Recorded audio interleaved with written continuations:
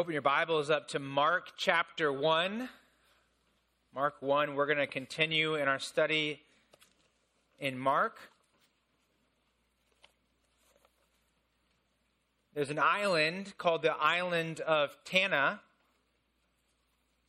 and a group of about 30,000 tribal people live there. They have, since the 1970s, they actually the 50s and then the 70s, they have been looking for a Messiah to come, and they believe they found him. They believe he's Prince Philip, Duke of Edinburgh. So this is a true story. It's not made up.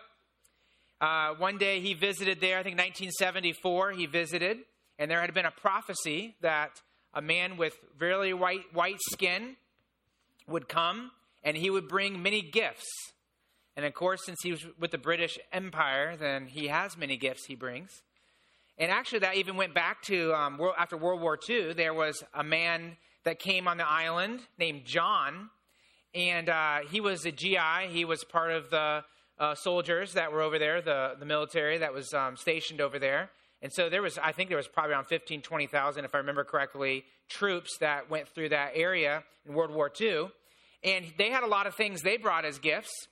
And they actually have a day over there called the John Frum Day. It's on February 15th. And his name is John Frum because it was John from America.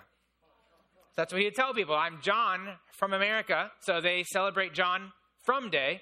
And they have American flags. And so they kind of have a mixture of like a British-American religion. It's kind of strange. But the interesting thing is these men and these women over there in this tribal island are looking forward to the day when Prince Philip will come and he'll actually live there with them. And they think he'll come and he'll bring a lot of gifts. And I think he's like, 96, 97? Don't think that's going to happen. And it's kind of humorous to listen to think, wow, it's kind of a strange, type of religion. But actually, it's sad as well. Because they're looking for someone to come. They're looking for someone to bring good news of the good things that they can have, material things, really. And it's not going to happen, right? I mean, I guess Prince Philip could come and visit, but he's not going to live there, and he's not going to have his abode there. Not going to fulfill the prophecy that they want. But it's interesting as I was read that in an article, and I was thinking, that's really strange. But I thought, you know what? Every one of us in this world, we're looking for promises that we can hold on to. We're looking for a restoration. We want justice. We want peace. We want things to be made right. And that's what they're wanting. They're like, there's going to be someone that's going to come and promises will be fulfilled. And unfortunately, they're looking to the wrong person. A temporal man, a mortal man. But we have a person found in the pages of Scripture that lived a life on this world that is the eternal God, and his name is Jesus. And he is our Messiah, and he truly will come back someday. And we trust in the Messiah, Jesus. In Mark chapter 1, we are going to look today at the gospel found in a person, and that person is Jesus. Let's pray before we begin. Father, we ask that you will bless your word this morning. Spirit of God, we ask that you will illumine the hearts of those of us in here who are Christians and help us to see the truth of the Scriptures so that we may go out and live the word. And I pray for anyone in here who is lost and they don't really understand the gospel. I pray today will be the day where they not only understand it, but they receive it and by faith follow Jesus Christ. In Jesus' name, amen. We're back in Mark chapter 1. We're going to look at Mark chapter 1, verses 7 through 15 this morning. And remember, if you look down in verse number 1, we said that was the title really of the book there, the beginning of the gospel of Jesus Christ, the Son of God. Remember, the theme of Mark here is that Jesus is the Son of God, so he's trying to prove that to them, that he's the Son of God who came as a sacrificial servant. And so he wants them to know that there's a man who lived in this world who really was God. He was the Son of God. He came and he lived, he died, and he was resurrected in your place and that is the good news. And so we learned a couple weeks ago that Mark demonstrated the good news about Jesus in verses 2 and 3 there, as he showed that the good news about Jesus was revealed in the Word.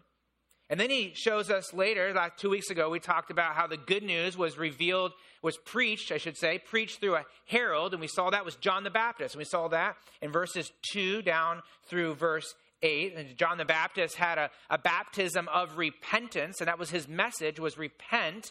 And we learned that repentance was just a ceremony that represented that these people were recognizing that they were sinful people. There was nothing miraculous happening in that water there. There was no special thing that happened to them except for the fact they stood in the water and they were confessing that they were like Gentiles. Remember, we said baptism was a symbol for the Jewish people back then. If you were a Gentile, wanted to convert to Judaism, one of the ceremonies you went through was baptism. And so when they, as Jews, stood in that water, they were saying, I am like a Gentile. I am far from God. And so it was a way for them to confess that their hearts were sinful.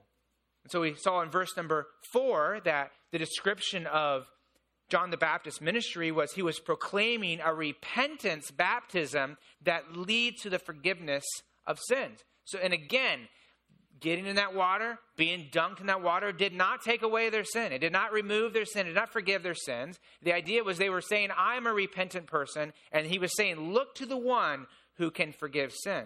So this week, we're going to talk about the good news as found in the person of Jesus. And we're going to look at verses 7 through 8 for that. Look down in verse number 7. John the Baptist, remember, he's in the wilderness. He's in his camel hair out there. So picture that. In verse 7, he stands up and he preaches. This is what his message was about. He says, after me comes he who is mightier than I, the strap of whose sandals I am not worthy to stoop down and untie. I have baptized you with water, but he, the one coming, he will baptize you with the Holy Spirit. And so as you look through these verses here, I want you to see the good news found in the person of Jesus describes Jesus as three things in three ways. The good news describes Jesus as the supernatural king, the righteous priestly heir, and the royal prophet. So you actually look at that. The good news is found in the three offices of Jesus. He is prophet, priest, and he's king, which I think is interesting as you see that. So first we're going to look at the good news declared about Jesus that declares that he is the supernatural king.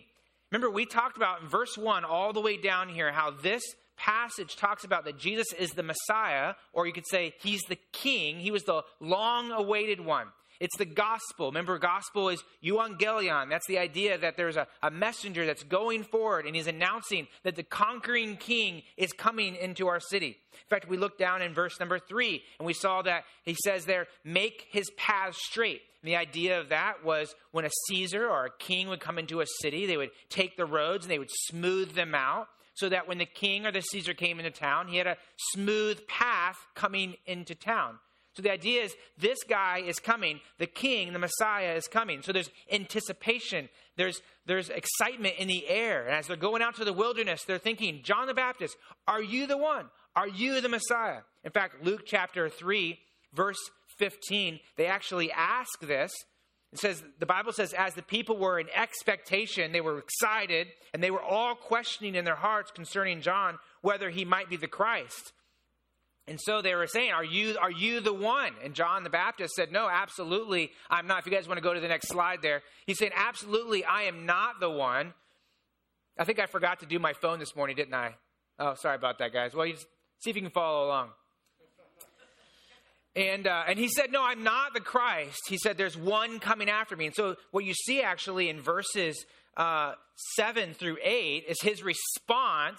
And you can see that in other parallel passages. It's his response to them when they say, are you the Messiah? Are you the one? He says, no, I am not. There's one coming. In fact, you look in verse number 7, he says, after me comes he. And in the Greek language, actually, there's a definite article in front of that, which means this.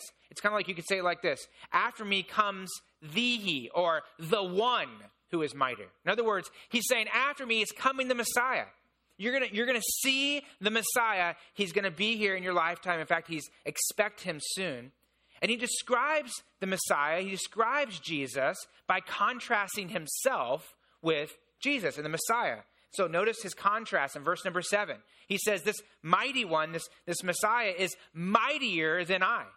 And so when he considers the Messiah, he sees himself as weak and lowly and the Messiah as worthy and great. In fact, he goes on to say in verse 7, he says, the strap of whose sandals I am not worthy to stoop down and untie. And back in this society, if you were a slave, the lowest thing you could possibly do in someone's home was to go to the master and untie his sandals and then wash his feet. And in fact, if you were in a Jewish home and you were a Jewish slave, you didn't even have to do that because that was for the lowest of low slaves. And so the idea is he's saying, listen, when I consider this Messiah, when I consider this one to come, I consider him and I see myself as lower than the lowest. And so here you can see his humility. And the reality is when we truly understand Jesus, like if you actually get in the Bible and you actually understand who Jesus is, it gives you a correct perspective on who you are. You understand how low you truly are, how unworthy you truly are. A lot of us have pride and like to consider ourselves to be greater than we actually are. But when we understand Jesus, we understand how much we need him. So he's a mighty king, he's a majestic king, but also in verse 8, he's a supernatural king. So John says in verse 8, I baptize you with water. So he was illustrating the fact that his ministry was just a symbolic ministry that identified people as sinners. So you stand in the water, you get dunked under, you come up, and you're saying, I'm a sinner. But he's saying, listen, there's someone that's going to come after me. And it's not just ceremony. It's not just symbolic. It's supernatural. He actually is going to change your life. He's going to change your life. He's going to forgive your sins. Now, getting in that water didn't forgive sins. And you might say to me, well, how do you know that? Well, we talked 2 weeks ago kind of about that in verse number 4, where we said actually when he says there that John appeared baptized in the wilderness, proclaiming a repentance baptism, we said actually it's better to read it like this, that leads to forgiveness of sins, because the idea is that Jesus is the one who forgives sins. The other idea there is John the Baptist. You remember he was pointed to Jesus at some point. It doesn't say it in Mark here, but in John it says that he pointed to Jesus. He says, behold, the Lamb of God who does what? Who takes away the sins of the world when you get baptized. Is that what it said? No. Like he was saying, like, Jesus is the one who forgives sins. It's not getting the water that takes away your sin. It's not me, John the Baptist, that can forgive your sin. Behold, the Lamb of God who takes away the sins of the world. And so John was very clear that this Messiah would be a Messiah that would be supernatural. And he would baptize, in verse 8, you with the Holy Spirit.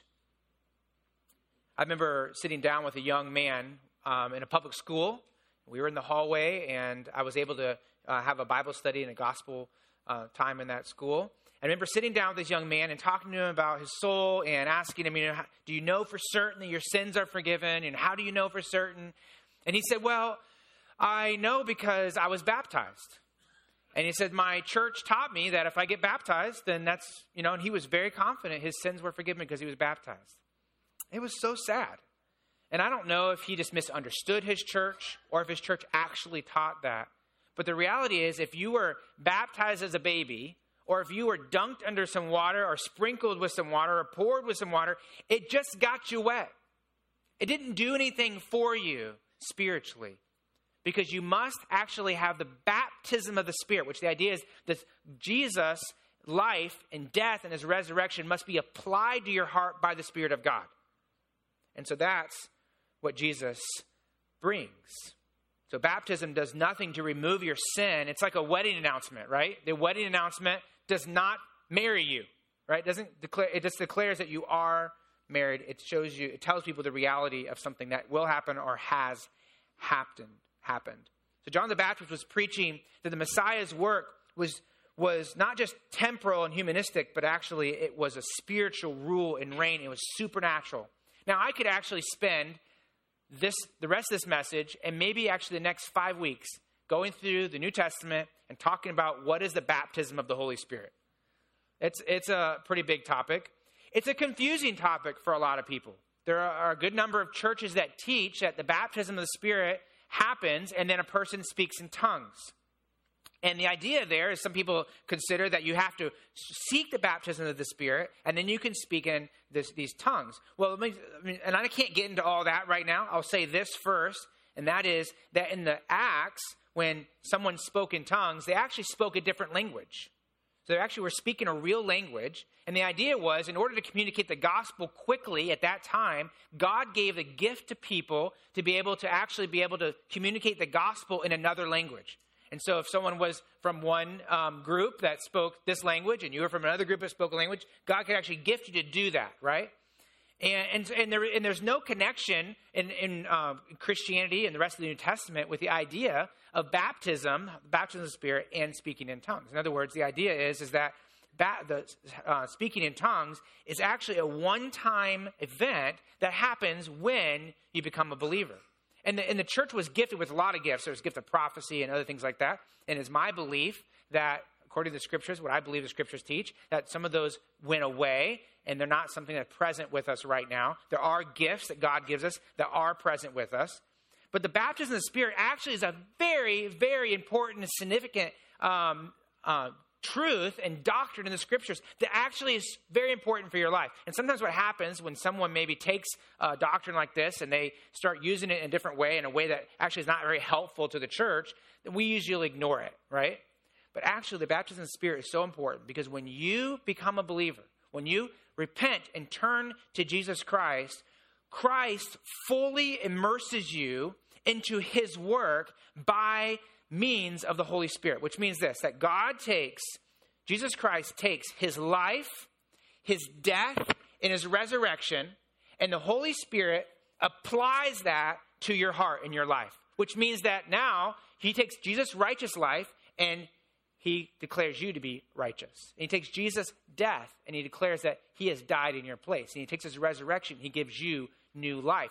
And the reason why, as a believer, you can live a life of righteousness is because you have had that applied to your life. The reason why God the Father can look at you and declare you righteous and has declared you righteous is because that has been applied to your life. In fact, let me put a verse on the screen up here, Romans chapter 6. This is a very key passage for this.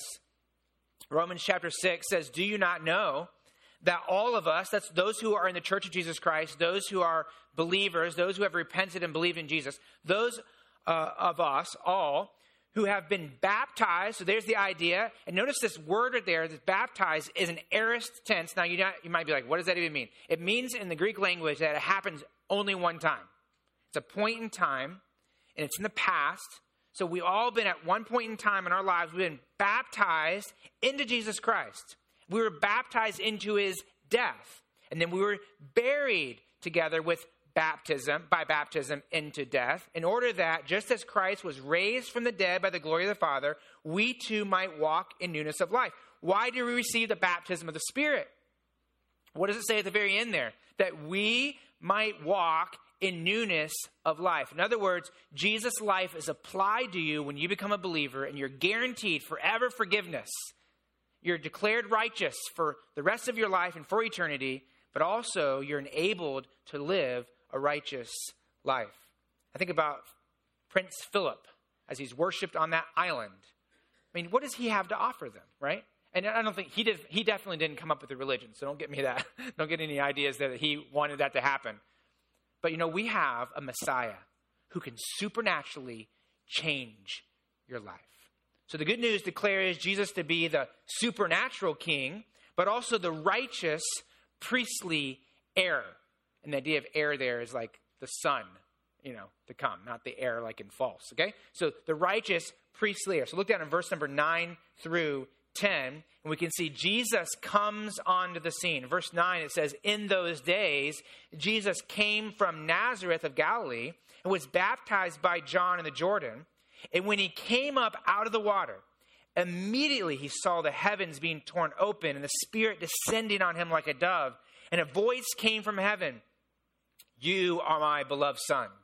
With you I am well pleased. So Jesus comes onto the scene here really for the first time in the pages of Scripture. He's about 30 years of age, according to Mark. And after this, he continues his ministry on earth. He starts his ministry on earth, probably about 2.5 to 3 years of ministry on the earth.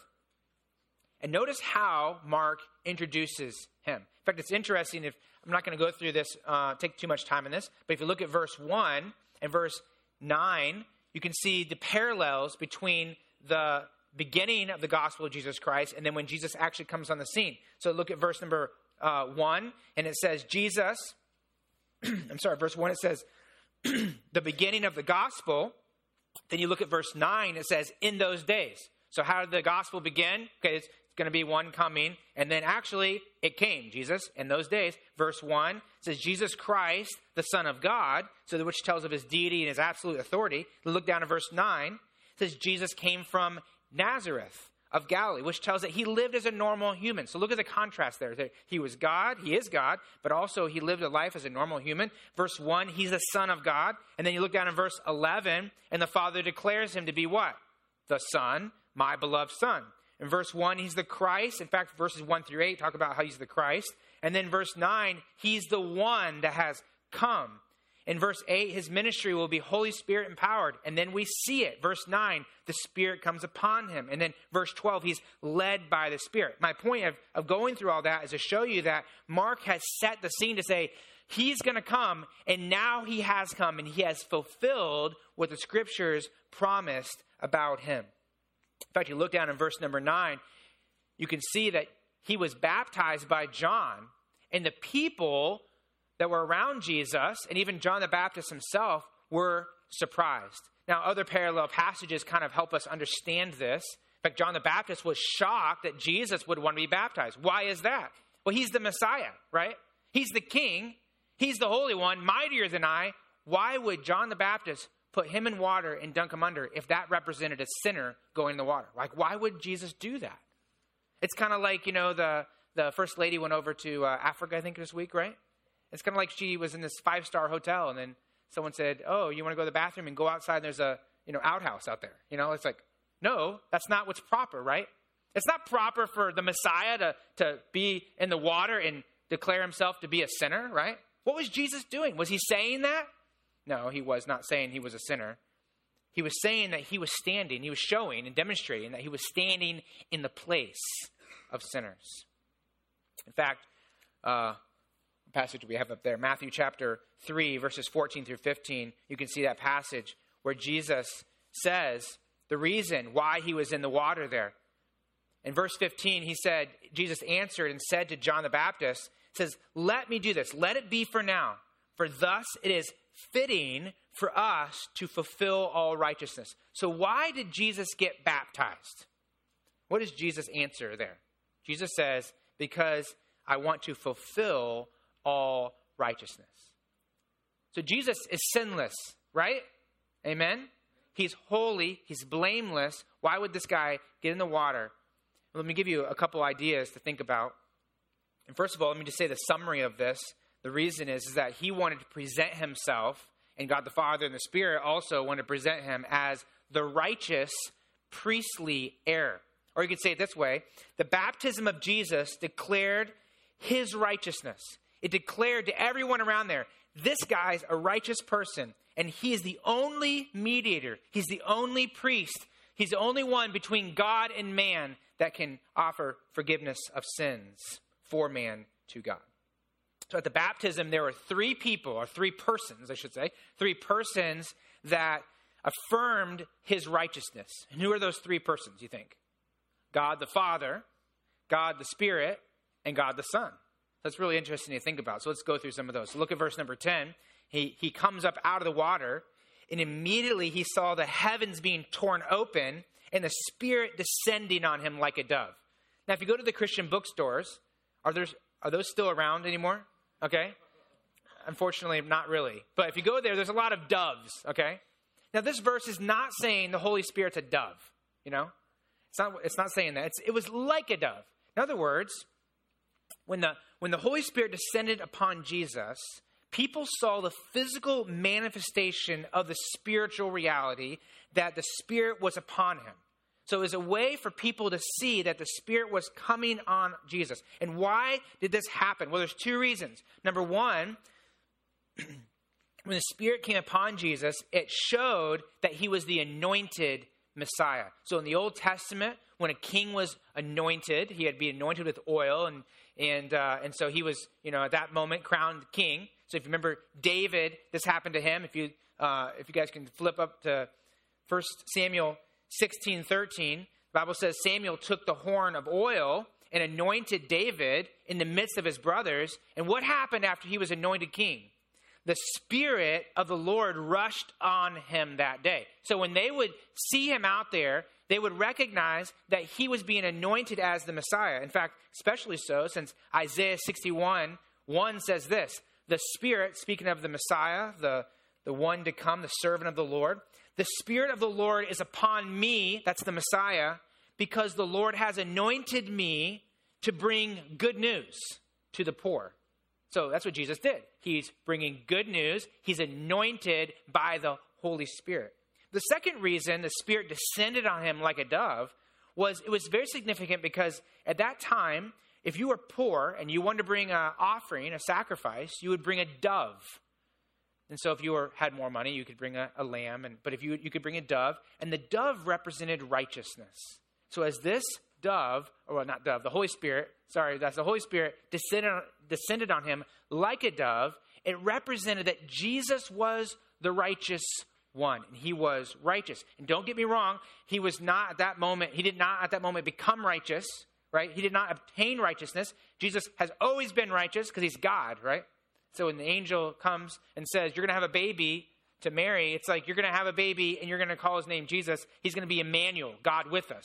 He was already God. He was already righteous, right, before this time. And so when he comes in that water, he is not confessing he's a sinner. He's confessing that he's righteous. The Holy Spirit recognizes that. Then look at verse number 11. The Father verbally declares this to be true. And a voice came from heaven saying, you are my beloved Son. With you I am well pleased. Now, we don't have time to go through this verse here and talk about too much about this verse, but the Father basically God the Father uses two Old Testament passages to talk about Jesus here. The first one, if you look on the screen, is Psalm 2, verse 6. This is a messianic psalm. It talks about the Messiah coming. And he says, but for me, this is God speaking, I have installed my king upon Zion. So talking about the Messiah. And I will surely tell of the decree of the Lord. He said to me, you are my what? My son. And so what God the Father is saying is that prophecy in Psalm chapter 2 is coming true today. This is my son. And remember, when we talk about the Son of God, we're not saying he's lower than God. He's equal, right? He's equal in essence to God. He is fully God in every way. But also, Isaiah 42:1 is another quotation that God the Father was using.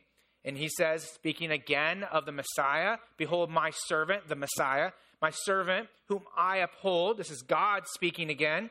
My chosen in whom my soul delights. I have put my spirit upon him, and he will bring forth justice to the nations. So here you have two prophecies that say this guy's going to come, the Messiah is going to come, and God the Father is saying it's true, but also he's saying, listen, he's righteous. So Jesus comes up, and it's like, does he confess his sin like everyone else did? No. He comes up, and the Father says, righteous.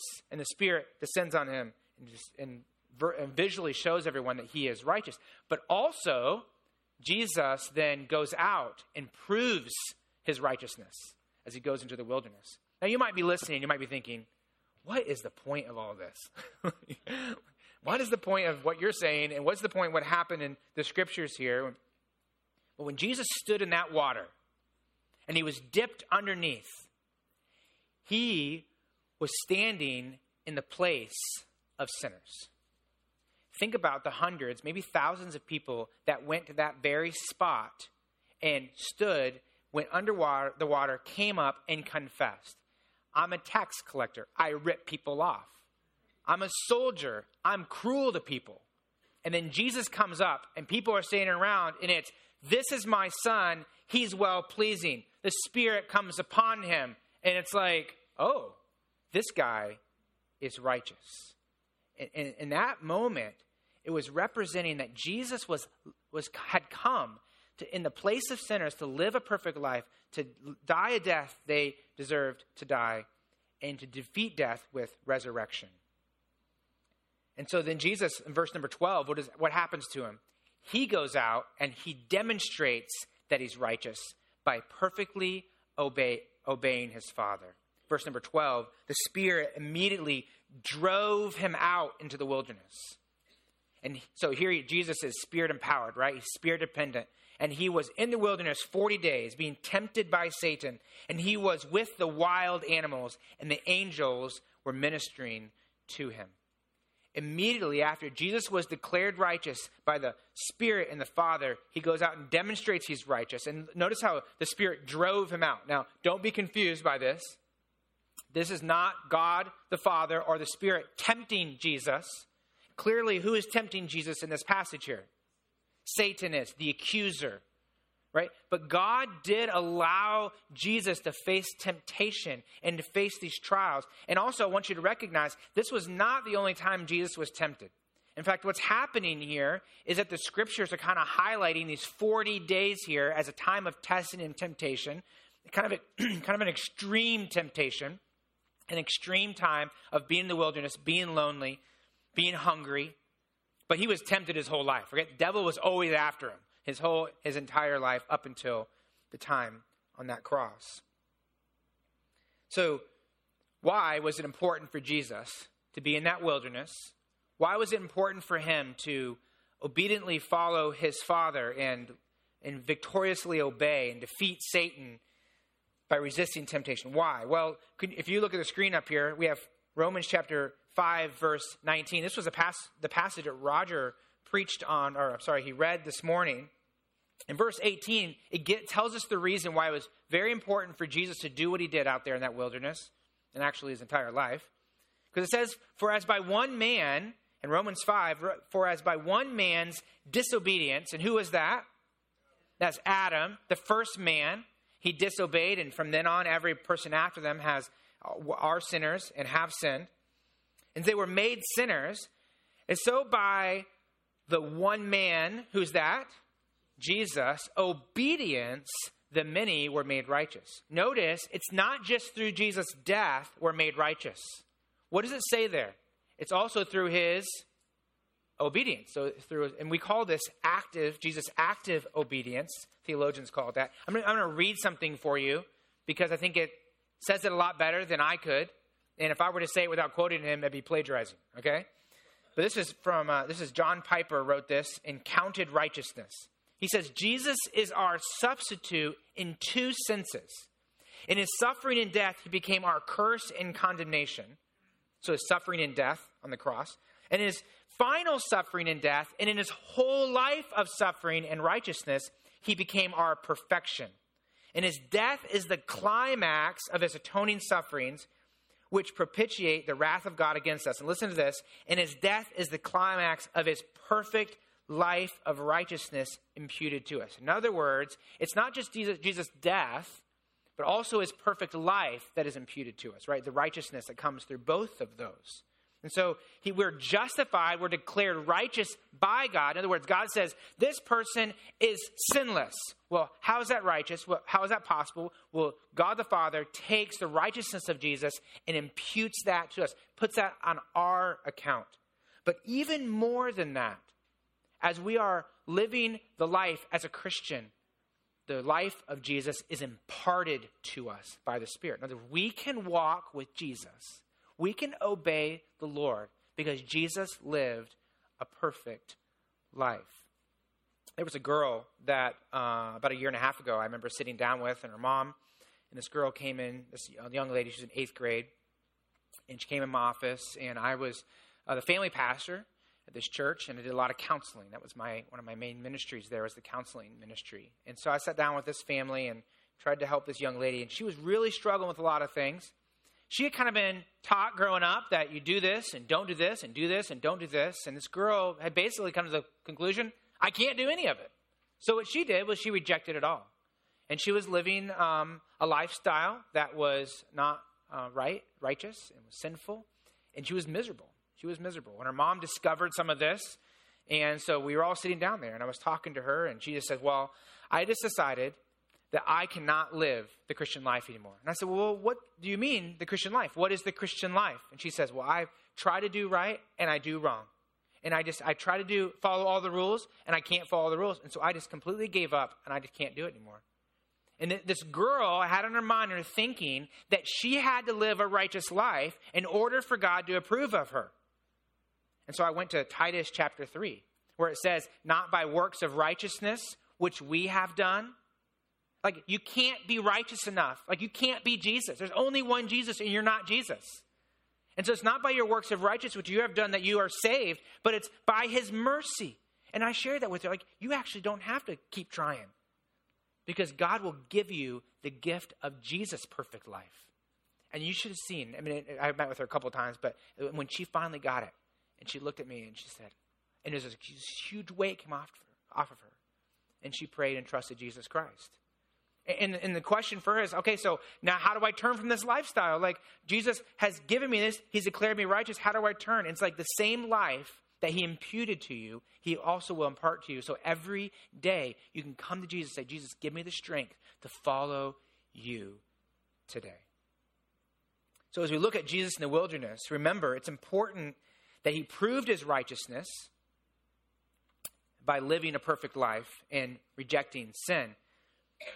And notice the suffering he endured and the victory he gained. So just think about him in that wilderness there. He's hungry. He didn't eat for 40 days. His body was hurting. In Israel, the desert was dry. It still is dry and dusty and barren. He was alone. Now, we do know angels came probably at the end there to minister to him, but most of the time he was lonely out there. The only companion he had was what? Beasts. And he was human, right? I mean, he's 100% fully human. So he has the same fears you have, right? So yesterday we went out and shot bow and arrows at this place. I don't know where, Topo Canyon somewhere. And they said, you know, if you shoot an arrow over the target, then you have to go get it. Just watch out for rattlesnakes. Like, okay, can you go get my arrow? So my son, goes over, and I was like, hey, there's an arrow needed. Like, I'm scared of rattlesnakes, right? I mean, are you? Jesus was out there in the wilderness, and he would have had the same kind of fears, right? And so think of all the things that he was experiencing while he was in that wilderness and all the temptations that he would have had. And through it all, he did not allow physical pain or sinful desires, sinful temptations, I should say, sinful temptations, lowliness, or fear to cause him to reject his Father's will. So Jesus prayed, and he trusted, and he depended, and he was victorious. Sometimes when I talk to individuals like that girl, I ask them this question. When you stand before God, why do you think God should let you into heaven? So think about that question. When you stand before God, why do you think he should let you into heaven? And a lot of people respond like this girl did. Well, she didn't really respond that way, but respond and they say, I'm trying to be a good person. And sometimes they think genuinely, like, I think I have been a good person. But as we consider Jesus and we look at who he is, he was the only person that was a good person. And the reality is no person will ever stand before God and present his own righteousness and say, I did a pretty good job, God. I lived a pretty good life. No. In fact, God will reject that self-righteousness. The only people who are in heaven or will be in heaven are people who on earth have rejected faith in their own righteousness and have completely depended upon the perfect righteousness of Jesus Christ. So you must trust that only Jesus is righteous enough for you to have forgiveness and the promise of heaven. And I would say this to Christians in here. You can rest confidently that you will be with God in heaven because of Jesus' perfect life. I was reading about John Bunyan and how he had a time in his life where he was struggling. How do I know for certain that I'm really going to heaven? Like, I believe Jesus died for me. I believe he lived. And actually, when he started studying and realized that Jesus had lived a perfect life and that whole imperfect life was imparted to him, he actually gained confidence in the fact that he was a believer that had his sins forgiven. In Christian, I think about this as well when you are struggling with temptation. Maybe you're struggling with fear and you feel defeated by sin. We need to look to Jesus as the one who can enable us every day to live the righteousness that he provides. In fact, look at this verse up here, Philippians chapter 1, verse 11. It says that we can be filled as believers with the fruit of righteousness. So the idea is that you can actually live righteously. You actually can obey the Father. So you can be filled with the fruit of righteousness that comes through what? Through Jesus, to the glory of God. So you can actually bring glory to God. Like, you might be in here like, oh, my life's terrible. I'm just defeated every day. Now I'm living in constant fear or temptation and desire, and I give in and I'm giving up. But actually, the promise of God is that you can live a righteous life because of Jesus' righteous life.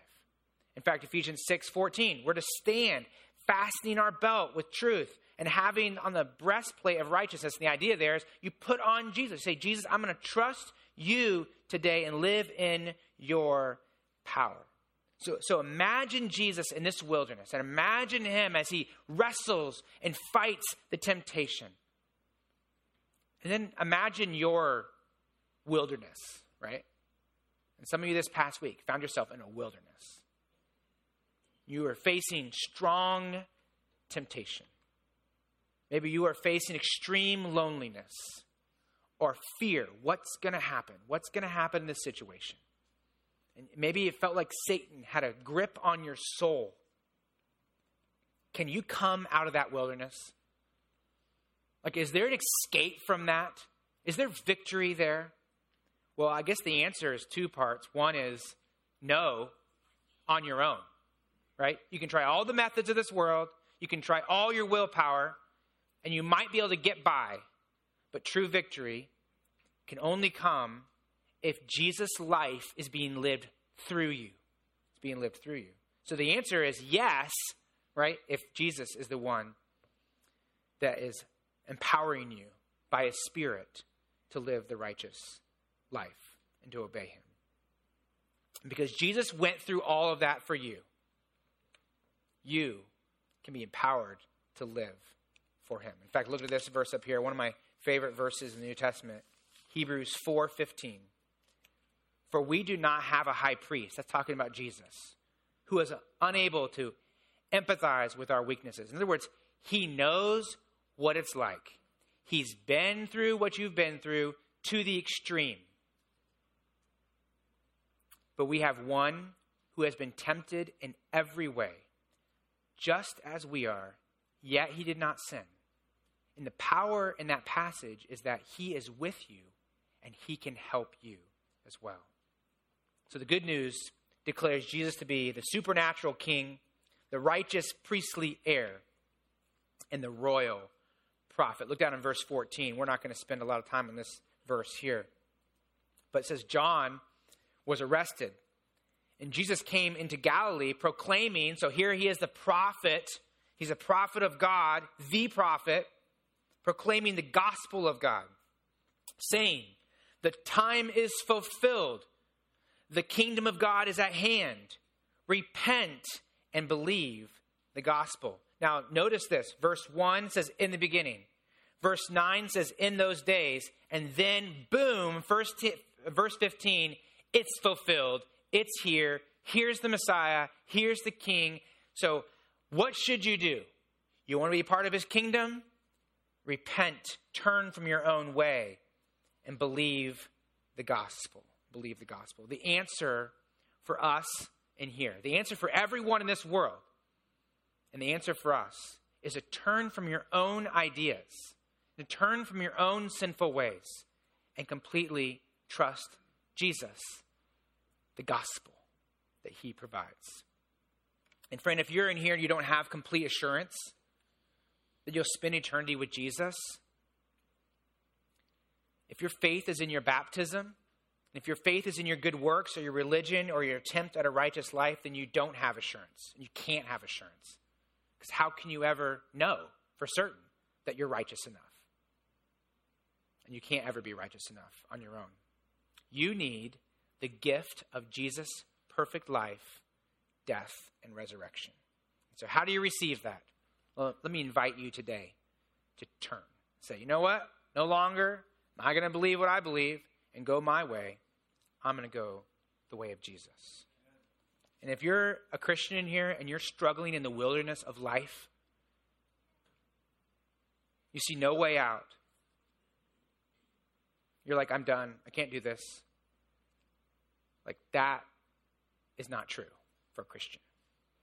Jesus is your righteousness. And he can enable you to give you the victory to live the life that brings glory to God. And you might say, well, I don't know what that looks like. That's why we have pastors and elders here, right? We would love to sit down with you and help you and talk to you and share with you from God's word. What does that look like practically in your life? Let's pray. Father, thank you for the revelation of truth. There is no way that any human could contrive this.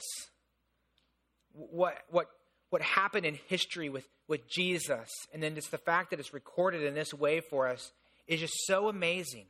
We are so convinced that your word is truth. So God, I pray the prayer of the psalmist, lead us in your truth and teach us, for you're the God of our salvation. And in my heart, God, I really believe that there are people in this room who are seeking you. And they're truly wanting to have that assurance. Am I a Christian? So God, I pray by your Spirit, through your word, that you'll give them that confidence today if they are. And if they're not, may they come to you in faith. And God, I pray for us as Christians, as all of us in here, we all face the wilderness times. We all face the times when we're struggling and we're wondering, what's the way out? So Jesus, help us. Give us grace to come to you and find that strength in time of need. And help us to understand and fully follow you. Help us to hear the word and now go out by faith and do it. In Jesus' name, amen.